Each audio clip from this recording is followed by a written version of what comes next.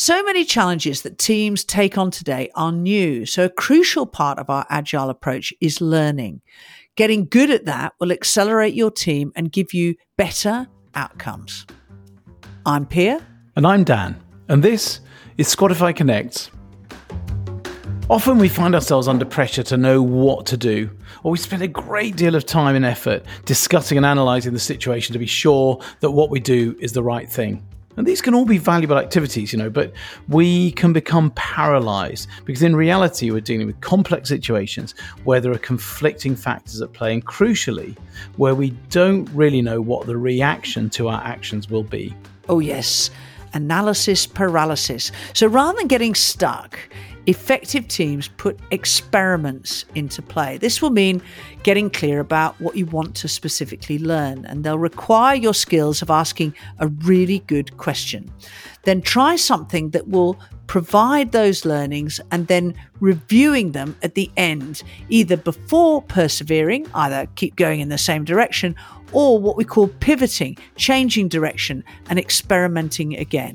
This can all sound a bit theoretical, but examples of experiments could be trying out some new product positioning or messaging on some customers and checking their reaction before building a website, for example, all the way through to using clever rapid prototyping techniques to build a new product to show to your audience and see what their reaction is.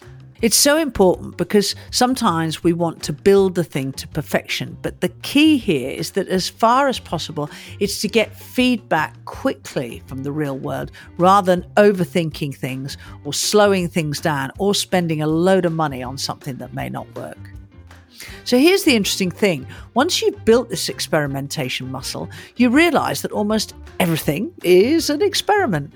Your team learns to take small actions and learn from them before repeating the cycle and then moving quickly and learning quickly. In a way, experimentation is the essence of Agile. Yes, indeed. And one final thought is on the human side. When we take our ideas and spend a lot of time honing them and refining them, as you were just saying, Pia, we tend to get a little bit attached to them. So it can be hard for us to change course and we can start to take things personally. No, sometimes it does happen. Experimentation allows you to learn before that happens, and nobody is offended to discover that their baby is ugly.